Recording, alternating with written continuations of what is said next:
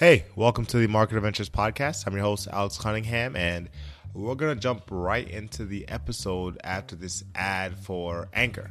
I'm going to give you all my open stock and options trading positions that I have right now, and I'm also going to talk about what I'm thinking to do next. So if you're interested in that, stay tuned for after this ad.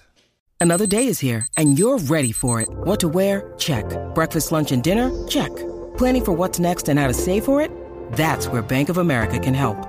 For your financial to-dos, Bank of America has experts ready to help get you closer to your goals. Get started at one of our local financial centers or 24/7 in our mobile banking app. Find a location near you at bankofamerica.com/talktous. What would you like the power to do? Mobile banking requires downloading the app and is only available for select devices. Message and data rates may apply. Bank of America N.A., member FDIC. Okay, so the first time I'm holding on the option side, I'm only holding one option, and that's a SPY credit spread. It actually expires today, right? So as long as the S&P 500 stays below 453, I keep the entire credit that I received. If the S&P 500 closed above 453, then it's just a matter of how far above and the premium that I collected for it and where I end up breaking off. So right now, I'm up on the position. I just hope to stay there, and we'll see how the market goes tomorrow. If we open down, I can close the position and take my money and run. If we open up, I'll probably just sit and wait and see how the S&P 500 moves. The one thing about options trades is once you make the trade, you can get out of the trade and preserve a lot of that position. But for me, with any type of short-term plays, I'm considering the money's already gone. So with this credit spread, my intentions are to win. I've already collect the credit. I just need the S&P to close below 453, and I'll be good. If it doesn't, then that's okay, because I've already written that money off for that trade. The FSLR is another stock that I'm holding right now, but I'm holding shares, right? So I'm holding the FSLR shares. That's First Solar. I'm holding shares for that company. I'm also holding shares of, I guess what you call an ETF.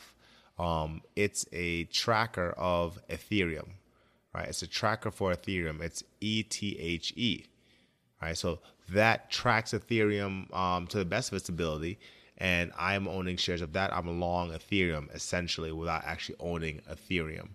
All right, so those are the only three trades I have on right now: the S&P 500 credit spread, and then long shares of FSLR and ETHE, playing the Ethereum on the long side.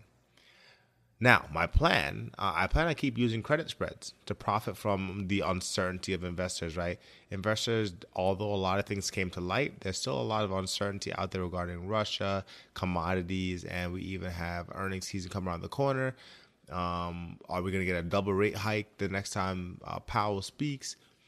What's going to happen with Biden and his peace talks? And there's a lot of different things that are being accounted for. In addition to that, the stock market, seeming to rally in the midst of all of this, right, which is also very confusing as well. So there's a lot of things that are still left to question. The market could just keep going up regardless of that stuff because none of it's really super, super big. But credit spreads have been working, and I'm going to keep doing it until they're not working, right? The volatility is high. If I can play against a major trend, then I can keep collecting credit. And I plan on utilizing shares like with FSLR and ETHE. I'm not going to go long with call options anymore. I'm going to utilize shares. Reason being, with this kind of volatility, I'll be more protected with my account balance using shares than I will with options. And in addition to that, I'm going to be using short-term time frames. So I won't be doing really elongated swing trades.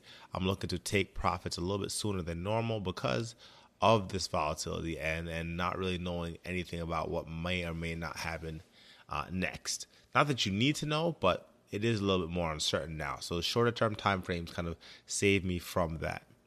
But I also want to be exposed to the volatility too. So even though I want to reduce the impact of the volatility on the trades, I still want to be exposed, right? Volatility is a good thing when you're talking about trying to make money in the stock market.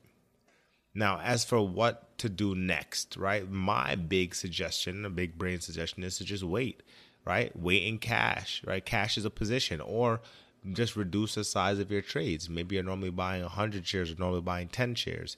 You can buy 10 or you can buy 1, you can buy 3 or 4, but just reducing the amount of exposure you have to the volatility while still being involved.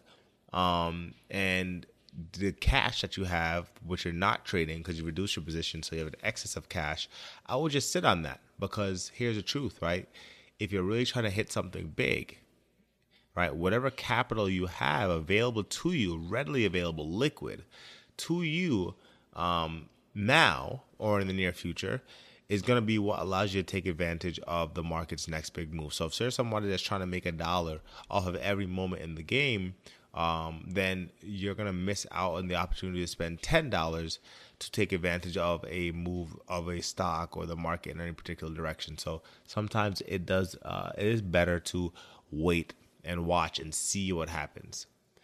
Now, make sure you're here next week for the next 2 parts of my interview with Adrian Reed, right? I interviewed him, and it was a long interview, but it was just so much information that I had to take down. And like I do in this show often, everything that I learn, I try to give to you, right? So make sure you're here for the next 2 parts of the interview with Adrian Reed, right? The professional trader and founder of Enlightened Trader, right? The link for the free courses he offers, all that link is in the show notes for this episode. So if you want some free stock market courses and you want to be able to trade with the rules and techniques, then you're going to go to the show notes and click on the link that takes you to his free courses.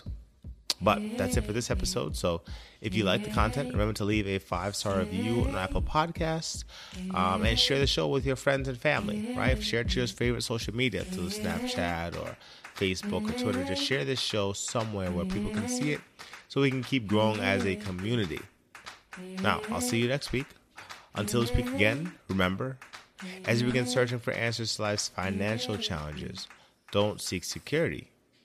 Seek adventure.